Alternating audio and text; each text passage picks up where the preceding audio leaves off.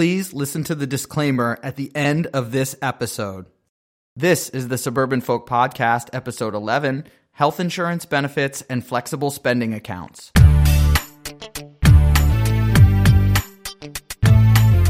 I'm looking forward to having some real talk with some real folks. Hey, this is Greg with the Suburban Folk Podcast. Our topic today is going to be health insurance and a specific focus on consumer-driven products that go along with health insurance plans like flexible spending accounts, health reimbursement accounts, and health savings accounts. Joining me today is my buddy Scott. Scott, how you doing? I'm doing well, Greg. Thank you. Glad to be here.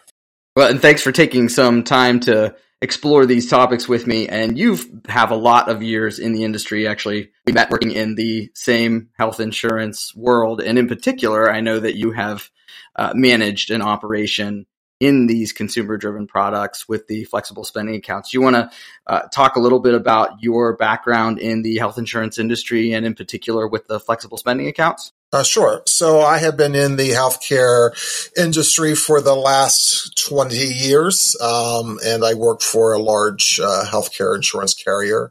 And within my experience is primarily operations, building benefit plans, enrolling members, issuing ID cards. But for 9 of that 20 years, I also managed operations that administered consumer-driven health plan products, such as Greg referenced in the beginning, flexible spending accounts, health reimbursement arrangements, and health savings accounts, and administering that for members who elected those product components that go along with their healthcare coverage. Did you find when you were getting involved with those products that people understood what they are and use them to a max benefit? Because I would say when you first got involved, they were maybe 5 years in as far as being a mainstream offering for employer-based plans? I would say yes. The health savings account, the HSA, was really one of the first consumer products that kind of evolved. And I would agree when I first got involved. Actually, I didn't know a lot about the products at all when I took over the operation. So I certainly learned a lot in a short amount of time. But what I found them to be very interesting in what the products did and how they helped employees and their families with their, healthcare coverage, helped defray the cost of their out-of-pocket expenses. So, but what I found is most people, including employer groups and brokers who, really facilitated arranging, working with employers to purchase healthcare coverage for employees and their families, didn't really have a good understanding of the product. So it definitely in the beginning, it was certainly, they were new, but I think over time, still people don't really realize what they are. And when they're offered, I think that people probably don't take advantage of them because I think what they don't know, they kind of fear, right? They kind of stay away from. I don't know what that involves. It sounds scary. So they want to stay with what they're comfortable with or tried or true.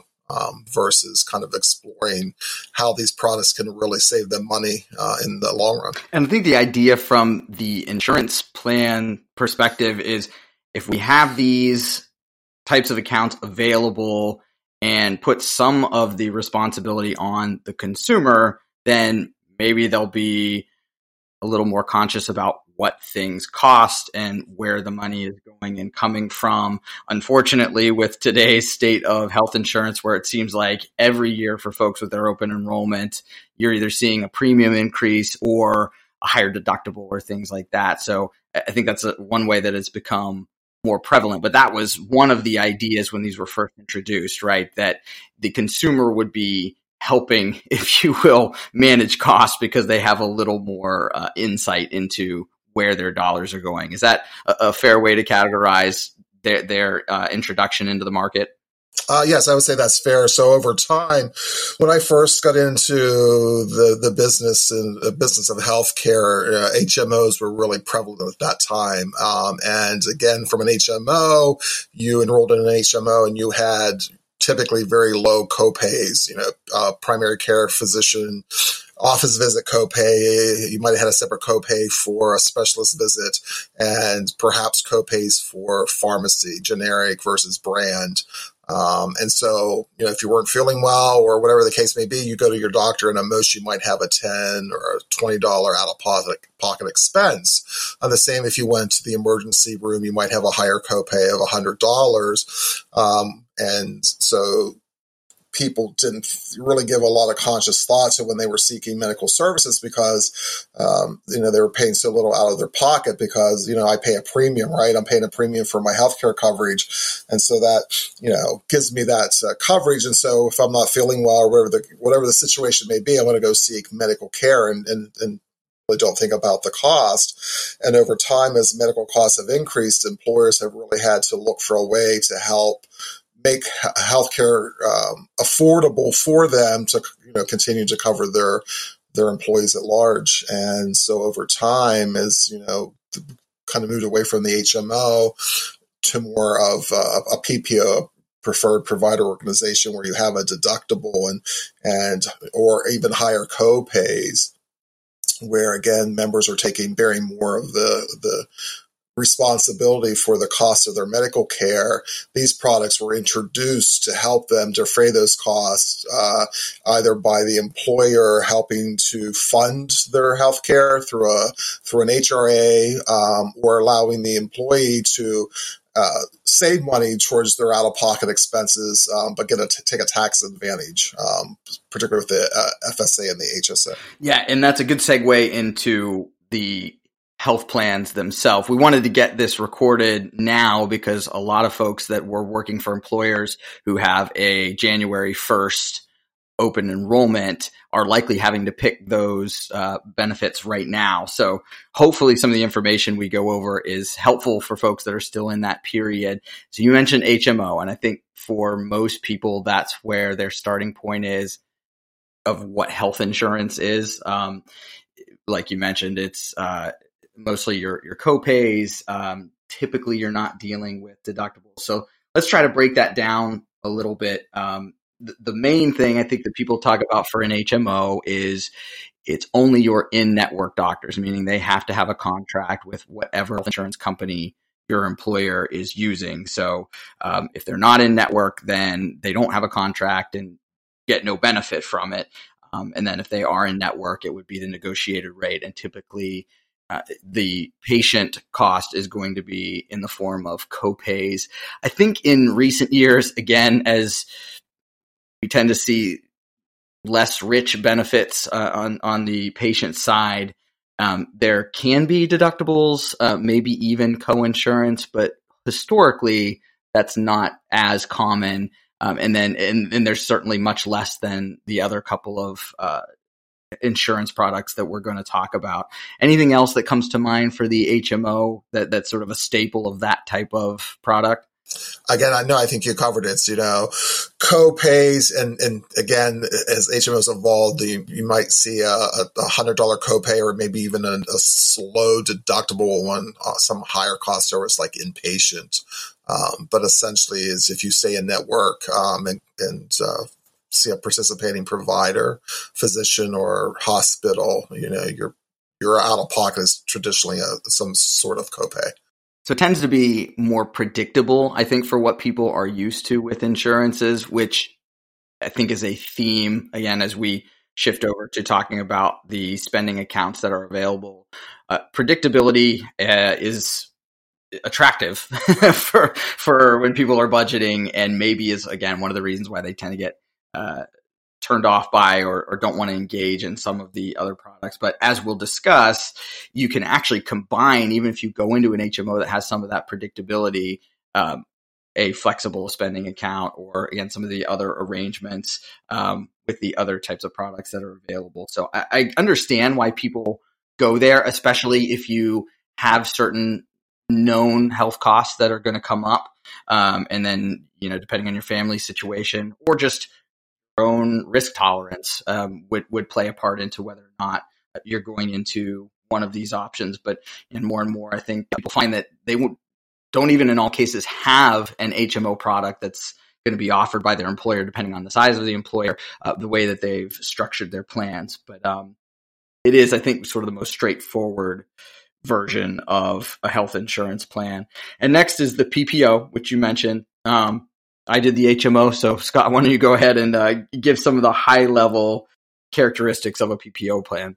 Sure. So a PPO plan, typically also referred to as a preferred provider organization, is really a health plan that offers the consumer an in and out of network benefit. So one of the constraints of an HMO is that you have to see participating providers who are participating with the insurance carrier that your insurance is offered through.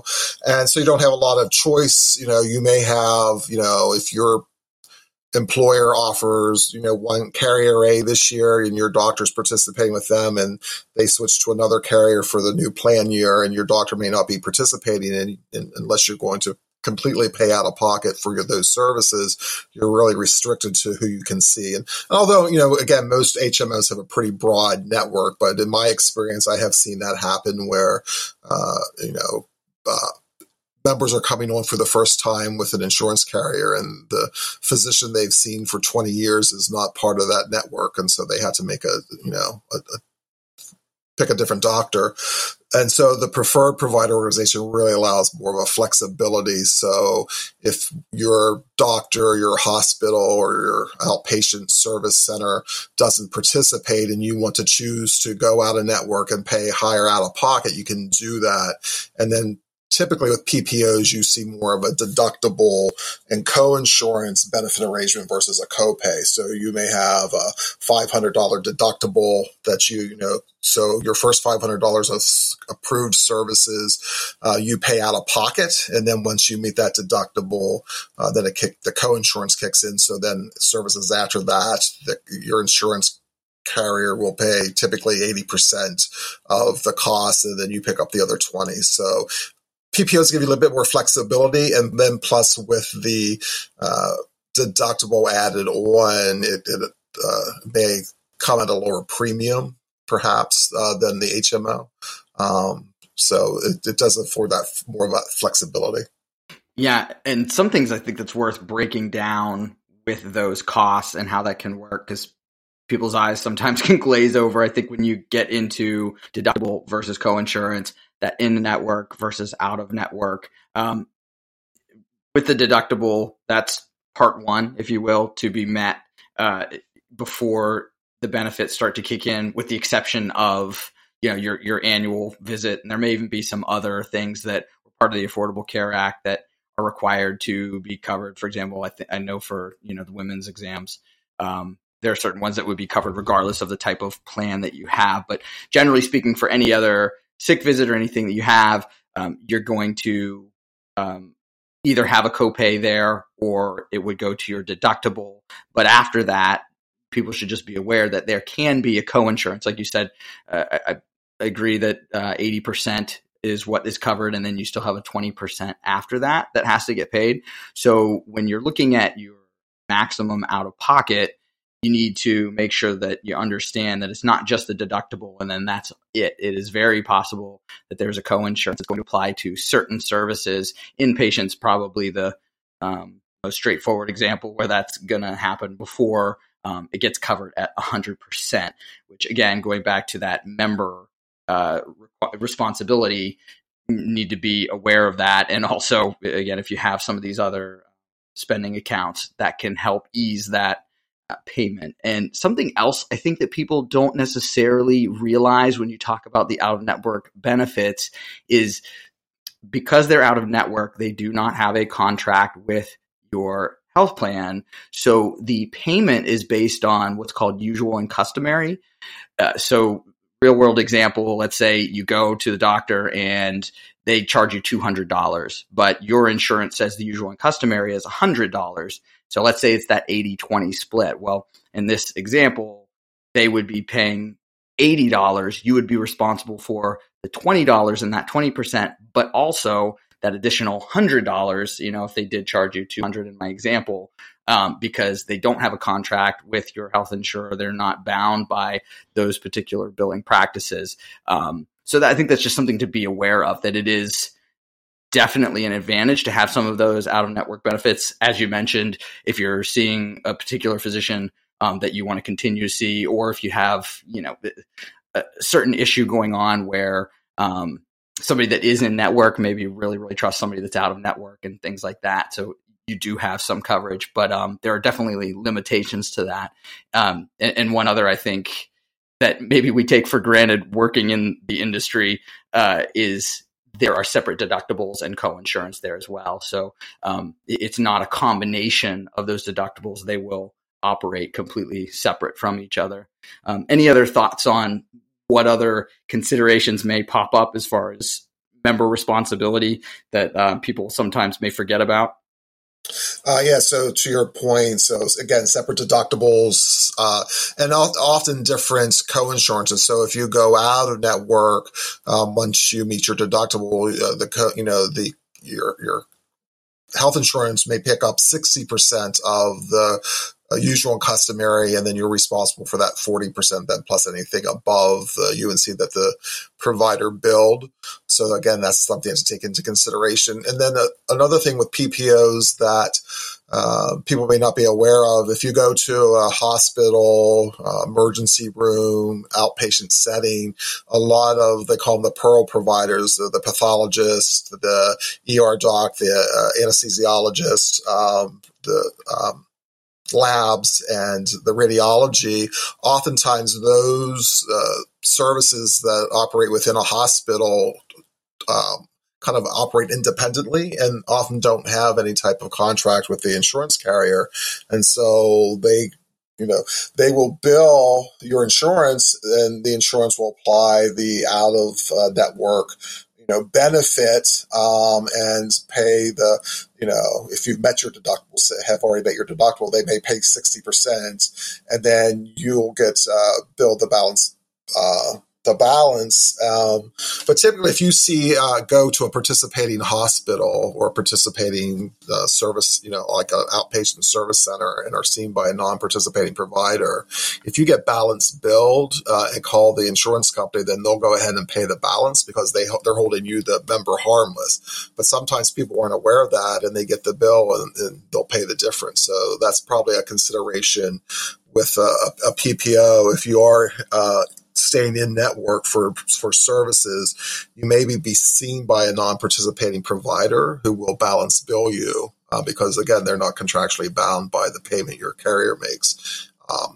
But if you call your carrier, they'll pay that balance for you because they're holding you harmless because you followed the plan and went in network. I would second that is a great tip that people are probably not aware of. And let's be honest, especially if it's in an inpatient setting, the last thing on your mind is when somebody enters the room, hey, are you participating with my network? So it's extremely frustrating, I think, when you see that bill come through.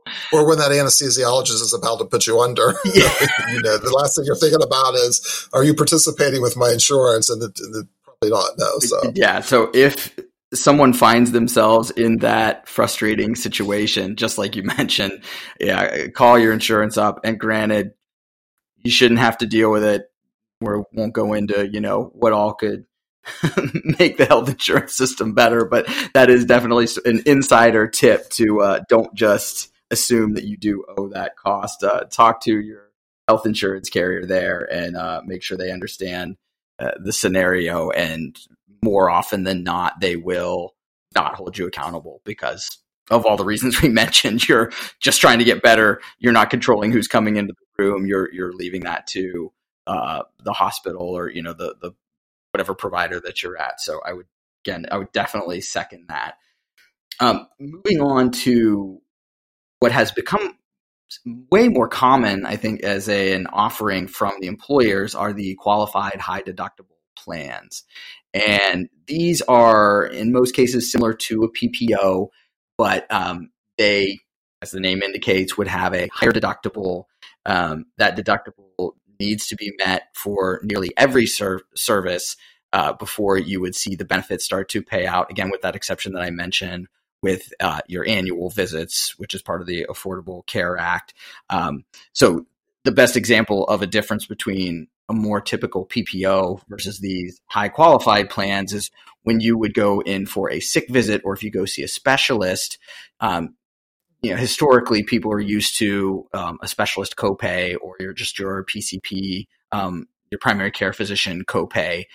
With the high deductible plans, even those services are going to go to that deductible. And I think that, again, unfamiliarity is where people can tend to get scared at what can be an unpredictable cost, that whenever you go, it's not, I pay my 10, 20, 30, whatever your copay happens to be. It's going to be the contractual rate with that doctor, or again, if it's out of network, it's basically what they bill altogether. And I think the other thing that is kind of foreign to people is around the pharmacy, which typically when you go to go pick up your prescription, you've got your generic level copay, you've got your brand level copay, and then your non-formulary copays and so on. There can be different tiers, but with these high deductible plans, they go right to the deductible as well before you then get to a copay based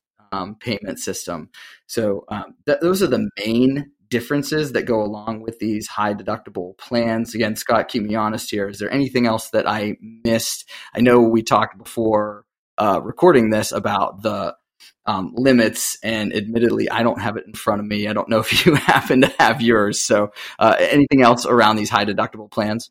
You got it right. So for the high deductible health plans, preventative service, so again, an annual physical is covered at 100% by your carrier. There's no out of pocket, because again, part of the healthcare system today is employers, a lot of wellness, right? They want to incentivize you as to stay healthy. And so part of that is, if you have to pay a deductible or pay out of pocket to go have a wellness exam, you're probably not going to do it, because, I guess our culture is you go to the doctor when you're sick, not when you're well. So that's part of the incentive to do that. And from a high deductible, and very similar to a PPO, I'll go back to the PPO for just a second, because oftentimes a PPO will also have copays for like a doctor's visits or prescriptions, and you'll see more of the deductible and co-insurance for services like outpatient, inpatient. But for the high deductible, the limits are for 2019, the minimum deductible was $1,350 for an individual, $2,700 for a family. And that goes to $1,400 for individual and $2,800 for a family in 2020. So for a qualified high deductible, if the deductible is lower than that, then it doesn't qualify to be a qualified high deductible. Then it would be a regular PPO. One thing to touch on that you just mentioned that we didn't hit as well for the PPO is that individual versus family deductible. And I think that's also something that people can get a little confused with. So individual deductible, if I'm a family of 4 and I have a procedure that I hit my deductible, let's stick with the $1,300. If then my spouse goes in for a procedure that's going to hit that same deductible, just because you hit the individual deductible on my service, there's still that family deductible that has to be met. Now, continuing this scenario, in most cases that I've seen, I don't know if there even is an exception, the family deductible is basically twice the amount of what the individual deductible is. So if you have more than 2 people on the policy, then whatever else happens, then you're into the co-insurance regardless of who the person is. But up until that point, it is at that individual level with the cap of the family deductible. So that can sometimes get a little bit confusing, I think, as far as understanding the difference between the individual and the family. And the co-insurance works the same way, that they tend to be the family is double the amount of what the individual one is. And then whatever combinations you have to get to that point, or if an individual gets to the individual point, they would see the benefits start to pay out. So I think that is worth making sure people understand that as they're adding up what their potential costs could be. Yes. So, and I think with the PPO and the qualified high deductible, again, that's where the consumerism comes into play, because you, as the consumer, you really have to pay attention to what you're paying out of pocket, and whether you're receiving your explanation of benefits in the hard copy in the mail, or you're receiving them electronically through a member portal. You'll want to pay attention to what is being applied to your deductible, what you're paying out of pocket, so you can track that sort of thing. Because again, doctor may bill you for something that was applied to your deductible, and because sometimes it takes a while for claims to catch up with, and the system to reflect that you've actually met your deductible. So it's really important to really track what you're paying out of pocket and monitor that, because, mistakes will happen, or sometimes it's just a timing thing. And again, a provider may bill you when it's just a timing thing on a claim. So I would argue that we've made the case for why these spending accounts can be useful with the deductibles, the co-insurance, the co-pays. We didn't even hit vision plans and dental plans, but the way the current health insurance products are going, there are definitely these combinations of patient responsibilities that then brings these spending accounts into the picture. So moving on to those particular offerings, the three that I am aware of are the flexible spending account, the health reimbursement account, and the HSA. Thought maybe we would get the health reimbursement account out of the way first, just because that you only have that available if your employer elects that type of a plan. It is very specific that it has to be an HRA-based plan. It is a plan that it is employer dollars that are put into your account that you can use. And there are some other options as well. Scott, do you want to go ahead and give some additional nuances to that HRA plan?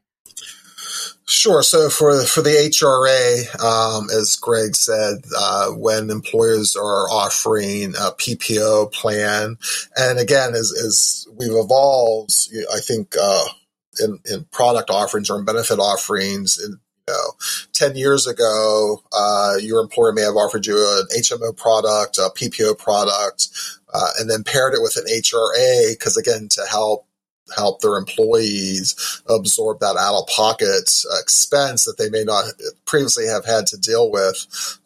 So from an HRA, the employer's funding that. So they may elect a plan that has let's just say a $2,000 individual deductible, a $4,000 family. So if you're used to an HMO and only paying co-pays, now you're faced with healthcare coverage where you're responsible for the first $2,000 if you're an individual, and up to $4,000 if you have a family.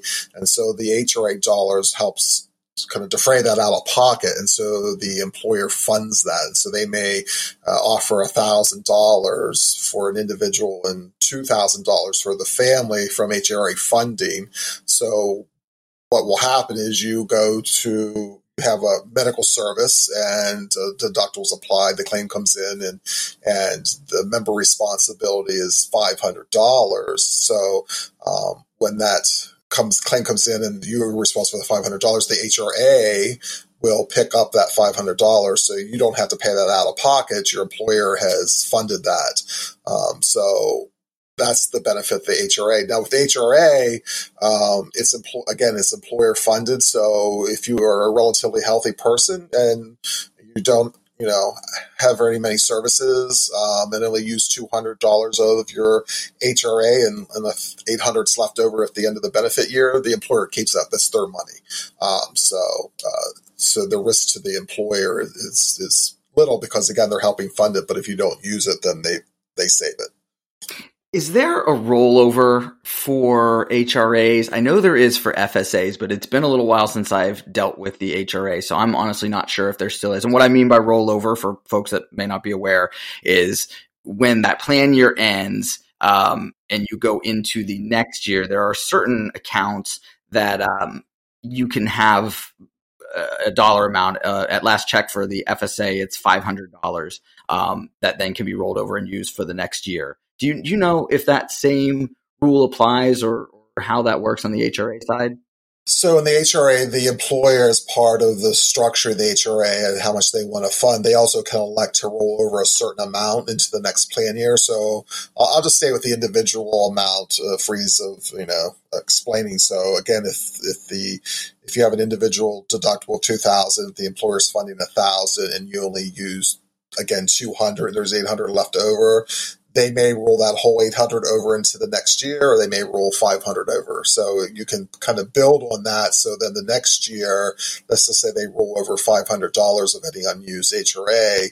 So then the next year you have $1,500 available, and your deductible stays at $2,000. Now, as you're accessing services and incurring cost, now you have $500 additional dollars in that plan year to defray your out of pocket.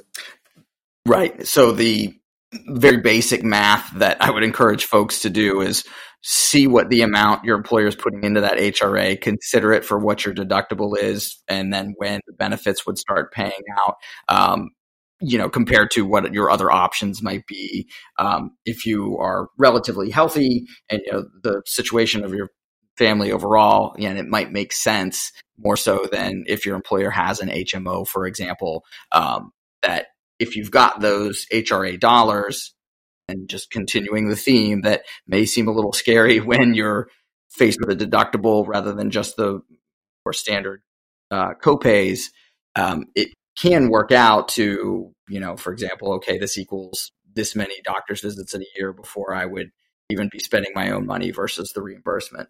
So every plan is very unique, but I think that is at least an exercise that's worth doing when your employer's open enrollment happens and you're figuring out how each of the plans would fit into your family's particular situation. And I think that's probably a first place to start of how much money are they putting in, compare that to the deductible, then see what the gap is of how much of your own money still would be needed to fulfill the deductible, and then the benefits start kicking in after that. And then I would say part of that calculation is also looking at the difference between the premium you would pay for an HMO plan for an individual or family coverage versus what it would cost for the PPO, because typically you're going to find that the premium that you would pay per paycheck is going to be less for a PPO versus an HMO, because when you're electing the PPO, you're assuming more of the cost share and defraying some of the risk on the employer side. So if you factor that difference in over, typically 26 pay periods a year, you all might find that savings in the difference between the premium, if you were to have to pay out of pocket, may also help offset that cost, where if you actually had to, use up $2,000 of your deductible, it may be less out of pocket than you're expecting when you compare the cost of the premium. Yeah, exactly. Yep. Premium plus deductible plus the other possible out of pockets, minus the amount that you're getting in particular with the HRA, the money that's coming in from the employer. Absolutely. And as far as when you have access to those funds, when does an employer typically put the money into your account? Is it all at once, or is it more like the other options that we're going to talk about here shortly, where per paycheck a certain amount is going in and then you have it available at certain times? That's the employer's choice when they're setting up the benefit. In my experience, most of them make the HRA funding available first dollar, meaning the first time you incur an expense that applies to your deductible, the HRA is going to pick that up. But there's various options. The employer may require the member to pay the first $500 of the deductible, then they'll pick up the other $1,000, and then the employee picks up the $500 on the back end. But typically it's first dollar. Okay. Again, if you're enrolling in an HRA, if your employer is offering it that, those are good questions to ask. And typically that's outlined in the benefit offering so you can make an informed decision. Yeah. And I think especially if it does end up being on the front end, that should help with just budgeting in general for the year. If it's all available right then, you're not having to worry about when you have a particular doctor's visit or anything like that. It's there for the year, versus if it is incrementally added through the year, something to keep an eye on, at least as the year goes through and whenever you're using your benefits. I was just going to add another thing to consider with the HRA, particularly if the employer offers the rollover. If you're going into year 2 of your HRA and you know that you have funds available, they're going to roll over. Sometimes those rollover funds aren't available until after the first 60 or 90 days of the year. And that's only to allow claims that you may have incurred at the end of the benefit year to come in and be processed and paid before they roll it over. So if you are planning some type of medical service that you're anticipating will be, have a large out-of-pocket expense initially in the new plan year, you may also want to consider that as you're planning. Yeah, that makes sense. And then before we leave the HRA, actually, I have to tell a quick story for how I use the HRA, and at least I practice what I preach.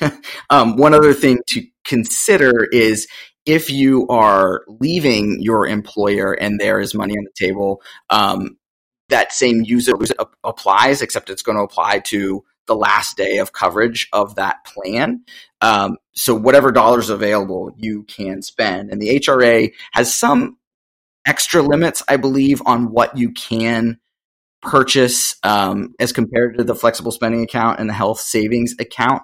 But there are certain over-the-counter things that you can get, and then check vision, check dental, and see what applies.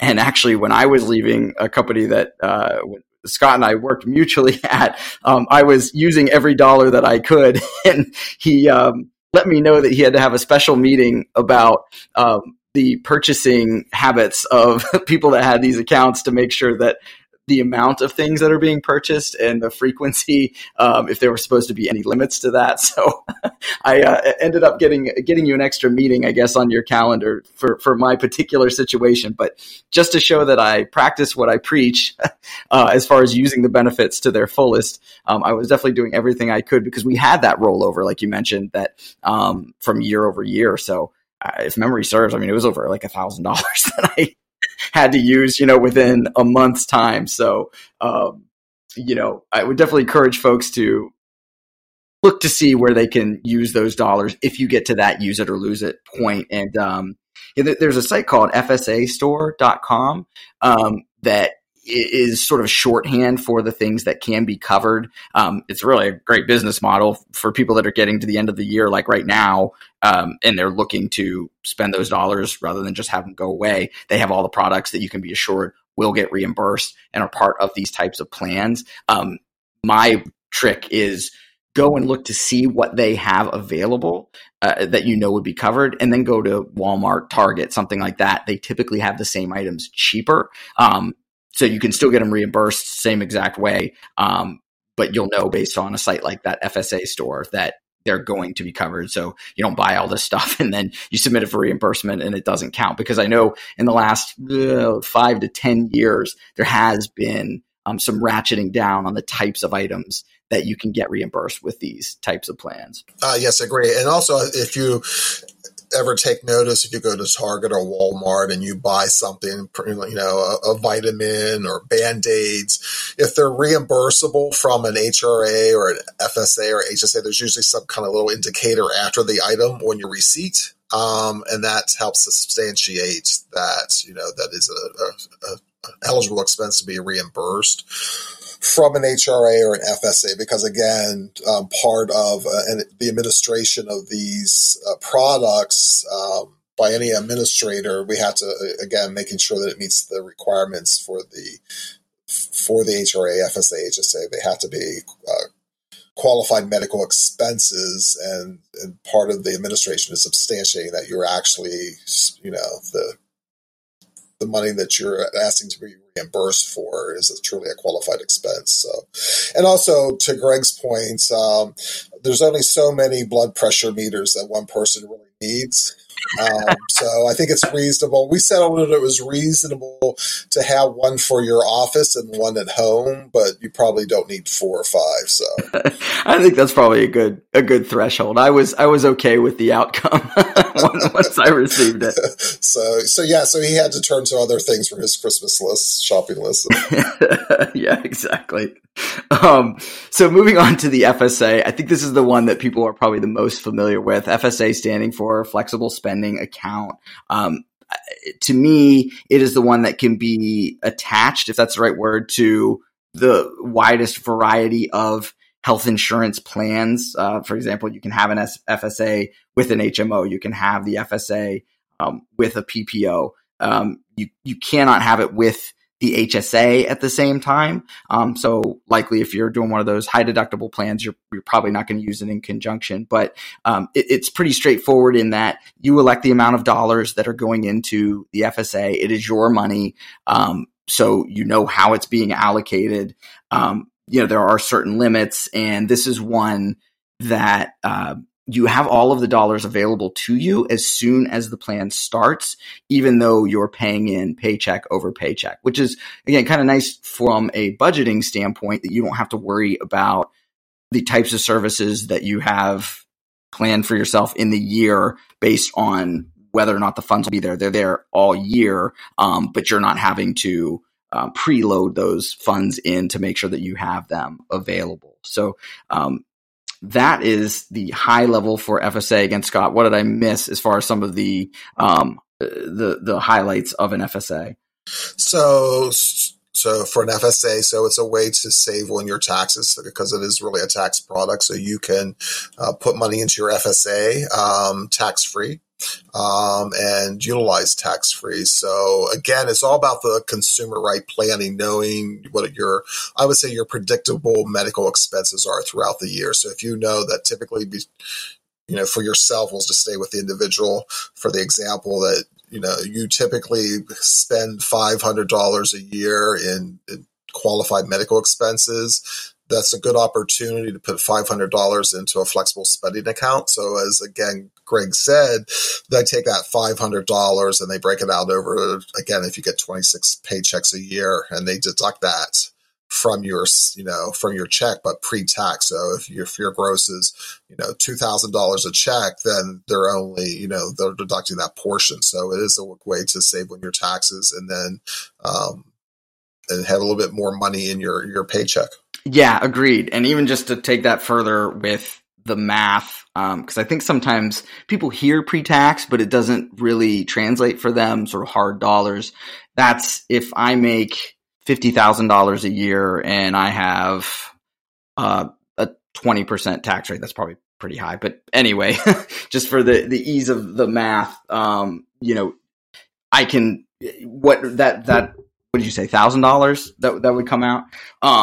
Yes. Otherwise, if I didn't have that contributing into the pre-tax, it's only $800 coming out of my paycheck. So you're almost getting a discount, if you will, when you consider that for it to get to you after it's taxed is actually going to be less money. So there's even a little less hurt from your paycheck when we're talking about those pre-tax dollars. So I think that, again, is worth using, the world example, although I think I went way high with my example on the tax bracket. I tried to keep my math easy. I was going to say, yeah. So, but again, you have to plan carefully with the FSA because if you don't use it, you lose it. Your employer keeps it. So it's from an employer perspective, again, as Greg said, if you're going to contribute $1,000 for your benefit year, that $1,000 is available to you day one. So if you, for whatever reason, have a high medical expense early on in the plan year in January, you have that money available to you. And it continues to come out of your paycheck in even amounts throughout the year. And then if you leave that employer, you don't owe that employer that money back because they haven't had an opportunity to take that money out of your paycheck. But on the flip side, if you put $1,000 in and you have a relatively healthy year and you don't incur the expenses that you anticipated at the end of the year, then they can keep that money. Yep. Exactly. So that is something to keep in mind. Actually, the first time that I started using an FSA was when we started having kids. So we knew that there were going to be those expenses. So we made sure that we used the flexible spending account for that eventual inpatient stay. And with our second is actually when I was transitioning jobs. So I had that extra amount available, and a unique situation. I didn't even know this until I was in the situation. You can actually elect to pay for COBRA with a flexible spending account, just like you can with any other of your health plans. So it's probably a pretty unique situation where that makes sense to extend the amount of time that you can have your FSA. But for me, it happened to land right when we had our second child. So it did make sense to pay the COBRA amount so that for that extra month, we could have those claims reimbursed, and ultimately didn't even pay in the whole amount for the year for that FSA. So we actually did okay there, that didn't have to pay in for our paycheck the whole year's contribution, but had all the funds available for something like, again, birth of a child, where there's going to be probably some pretty significant expenses for that delivery cost and the subsequent costs from there. And the other things that we mentioned, I think, at the beginning, but again, there are dental services that you can use these flexible spending accounts on, vision services. So if you wear glasses, for example, and it's time to pair, that's something that you can plan for the FSA.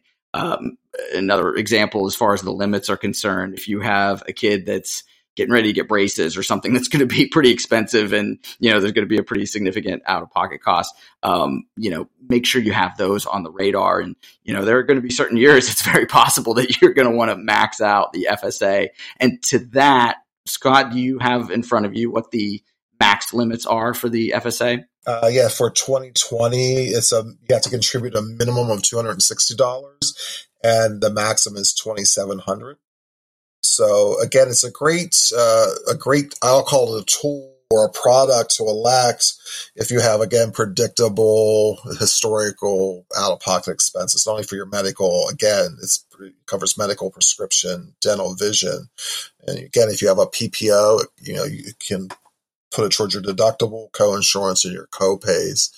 And Greg, I think you said a little bit ago, with an FSA, you compare it with an HMO. You compare it with a PPO. You can even pair it with a PPO where the employer offers an HRA. You just have to be careful there, because if your employer is offering a PPO and an HRA and you elect that, you can still elect the FSA and save some, particularly if you have, out-of-pocket expenses that you want, that the HRA won't cover all of it. So if your deductible is $2,000 and the HRA is going to cover $1,000, but historically you spend $1,500 and you want to put $500 into your FSA, the only thing you have to be aware of and understand is how your employer elects to administer those two together, because that's considered what's called a stacked product. And most times employers will, stack the HRA first, meaning that all of your eligible expenses that are reimbursable from the HRA come out of the HRA first before you can access your FSA. So again, you just want to be careful with how much money you're putting into your FSA. So just something to be aware of. And again, and also because I believe most employers, they probably have some type of a TPA or administrator who administrated those products for them. They may have automatic claims feed that goes from your medical carrier to the FSA administrator, HRA administrator, and they administer the claim. So it kind of takes out the paperwork out of your hands. You may have a debit card. So just something to be aware of when you're going through your benefit offerings with the products that are being offered, but do know that you can pair it with that. Now, Greg, you said you can't pair an FSA with a qualified high deductible health plan and an HSA, which is true, but if your employer will probably offer you a limited purpose FSA, which you can use for certain expenses like vision and dental. You can't use it for qualified medical expenses, but you can use it for vision and dental. So there's a lot of options out there, a lot of nuances, and I think that's probably why some people tend to shy away, particularly they have several options, like an HMO, which feels like the safe bet, right?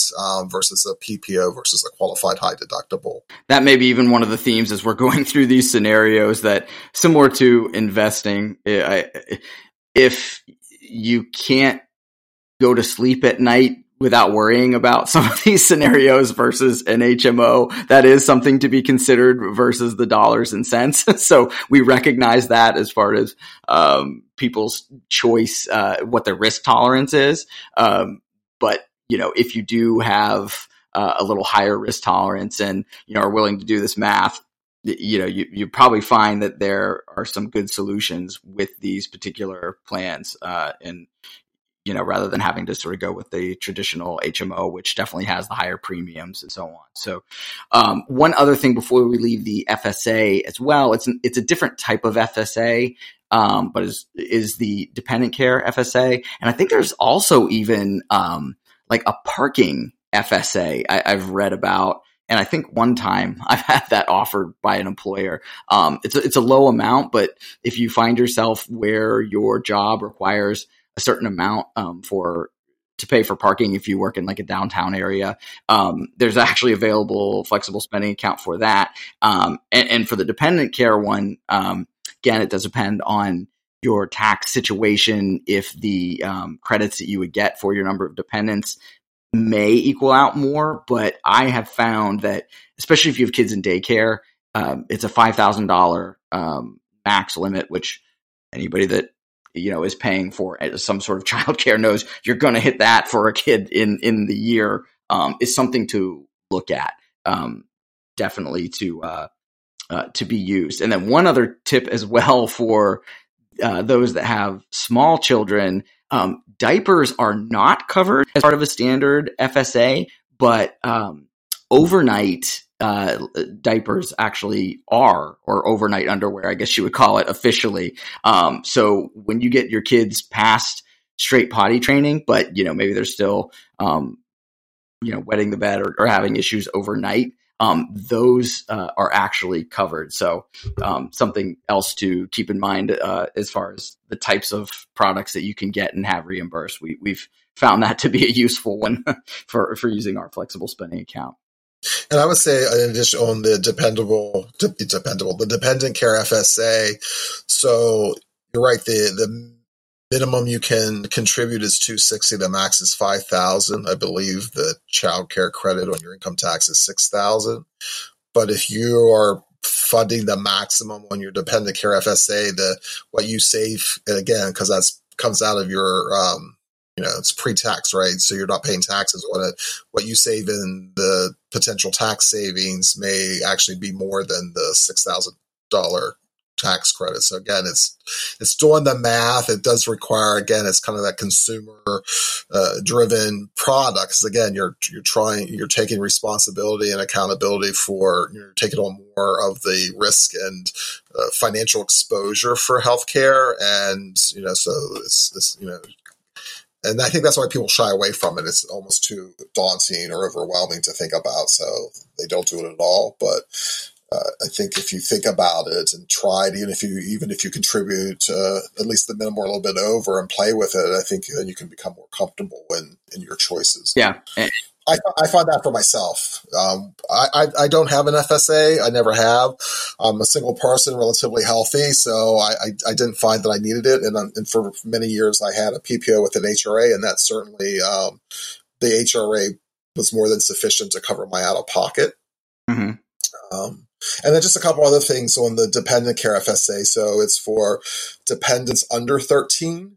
But also it can be used for elder care. So if you have a disabled adult dependent, it will pay for daycare there, and also elder care. So there's some definite,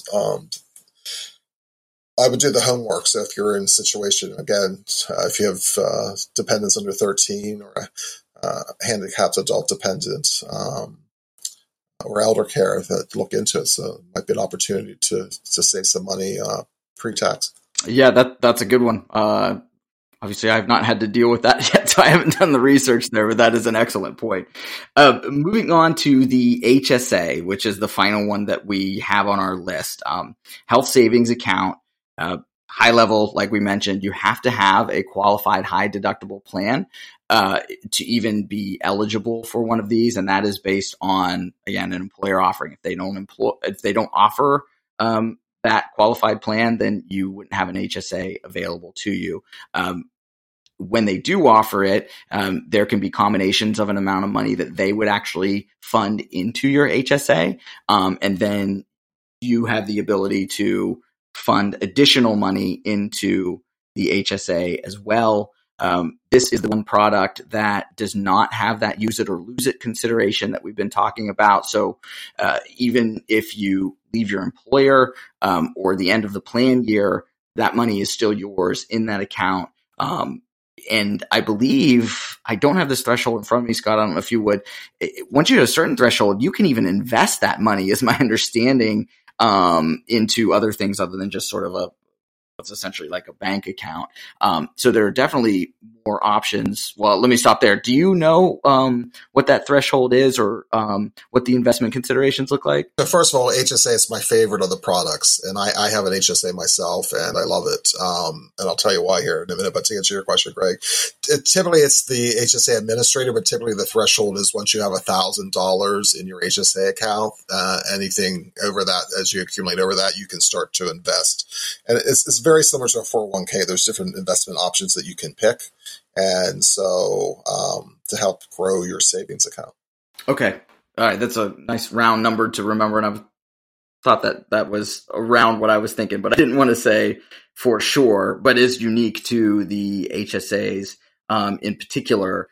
And another thing around the investment part is this is the only savings tool that is pre-tax in, and assuming that you are using it for qualified purchases, is also not taxed when it comes back out. So nearly every other investment tool that we talk about, 401k, like you mentioned, is pre-tax going in. But whenever you start to take that money out at retirement, it will be taxed at that time, versus a Roth when you're paying money or your tax to contribute, but then it comes out and is not taxed. This is one where you actually get that tax benefit on both ends. So as an investment tool, it is unique in that way, in a good way. So I would echo the sentiment that you mentioned, that this is definitely the best product as far as just managing your money and what costs may come up that are unpredictable. Yeah.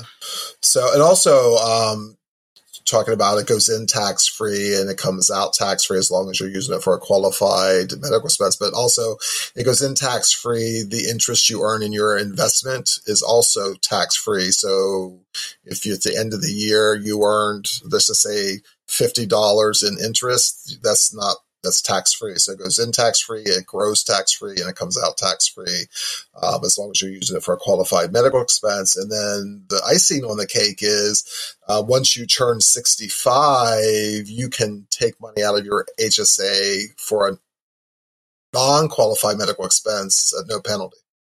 So it's really a great vehicle for retirement savings as well. So, again, depending on your financial situation. So again, let me take a step back and talk about the annual limit. So for 2020, for individuals, you can contribute $3,550 per year, and for family, it's $7,100. So whatever you elect to put into your HSA, your employer will break that out over however number of pay periods you have a year, and so take an even amount out. So let's just say you want to contribute $1,200. So that's going to be, I thought I was doing the math easy, 26 payments. So, but it comes out. So, and that funding is only available once as it comes out of your paycheck. So it's not available all upfront like an FSA. And then in most cases, I think, Greg, you indicated when we started talking about the HSA, most employers will entice employees to sign up for it by contributing a nominal amount. I know for my employer in 2020, they're going to fund $500 for each employee who elects the HSA. And interesting enough, this for 2020, a qualified high deductible with an HSA are the only benefits being offered. There's 3 different levels of deductibles and maximum out of pockets, but that's kind of how health insurance is evolving. And this, again, it varies employer to employer, but I know over the years, the company I've been with for almost 20 years, where it went from, you had an HMO, and then you might have had an HMO and a PPO, and then an HMO, a PPO, and a qualified high deductible. And now they're really getting more away to the qualified high deductibles. But if your employer does offer a qualified high deductible with an HSA, it's really, again, your situation, everyone's situation is different, but if you're relatively healthy, and you're not too risk adverse, it's a great way to save money towards your healthcare expense. And then again, if depending on your financial situation, like for myself, I don't touch my money in my HSA. I pay out of pocket because I'm using that as a long-term retirement savings tool.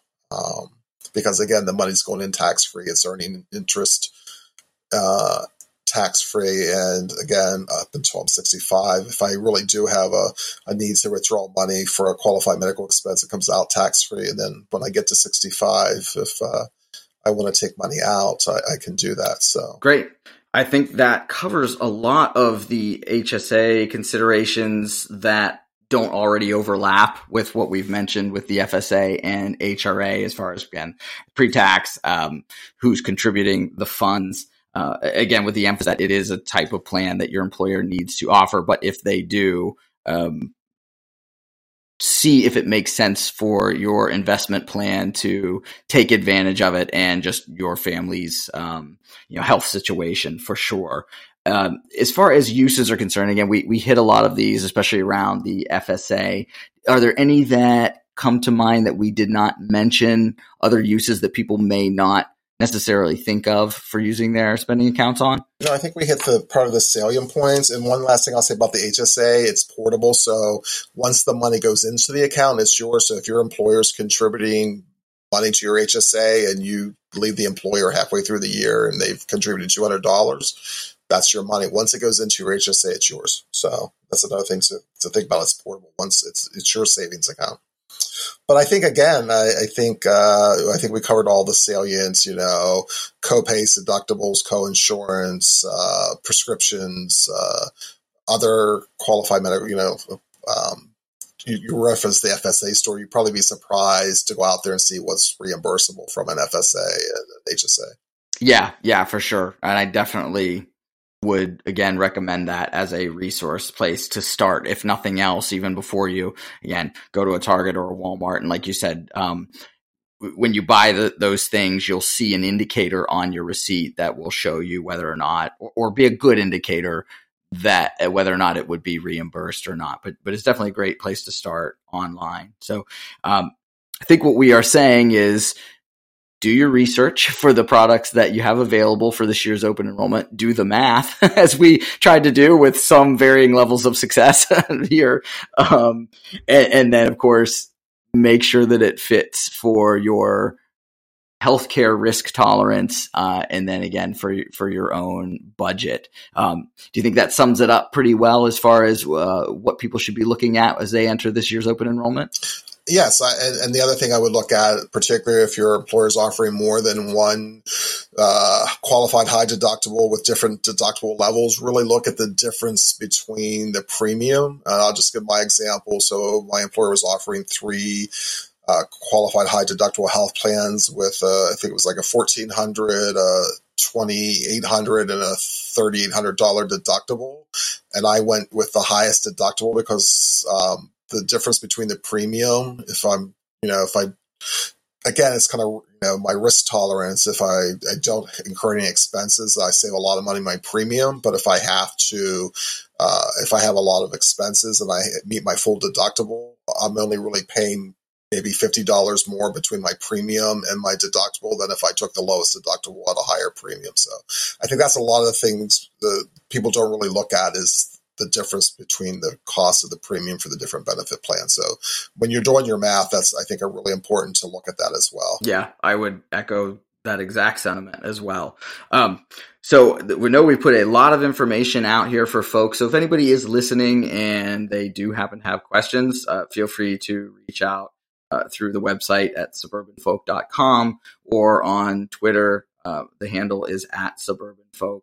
My email is greg@suburbanfolk. We'd be happy to put down in writing some of the terms that we've talked about here, point you to some other resources online as well, so that folks have things in front of them so they can understand the options that they have. So, Scott, I really appreciate you taking time. Any last thoughts before we sign off? Health insurance is, it's emotional. It's scary. It's a lot to traverse, but I think that the more informed you are in making good decisions on your coverage and using your resources available, I think probably most employers today have really good resources. Take advantage of those, and there's just a lot of information out on the internet. So you can get a lot of good information just by plugging in HRA, FSA, or HSA. So there's a lot of information there to help you make those decisions. And I will be sure to provide some of those resources as links on the website when this show gets posted.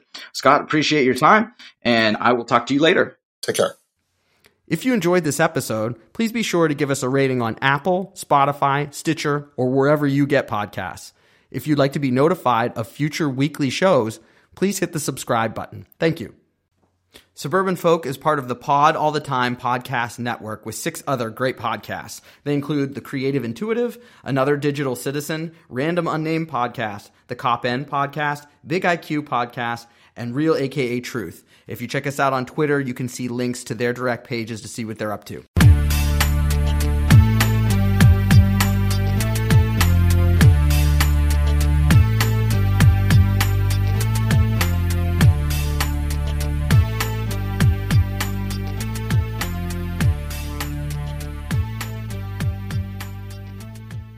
This recording is for informational purposes only and should not be considered benefit or investment advice. Opinions expressed are as of the date of the recording. Such opinions are subject to change. The participants on this podcast are not responsible for any damages or other losses resulting from or related to the information or opinions discussed or their use. Individuals should consider if a benefit or investment is suitable for them by referencing their own financial situation with their family and financial professional before executing any decisions.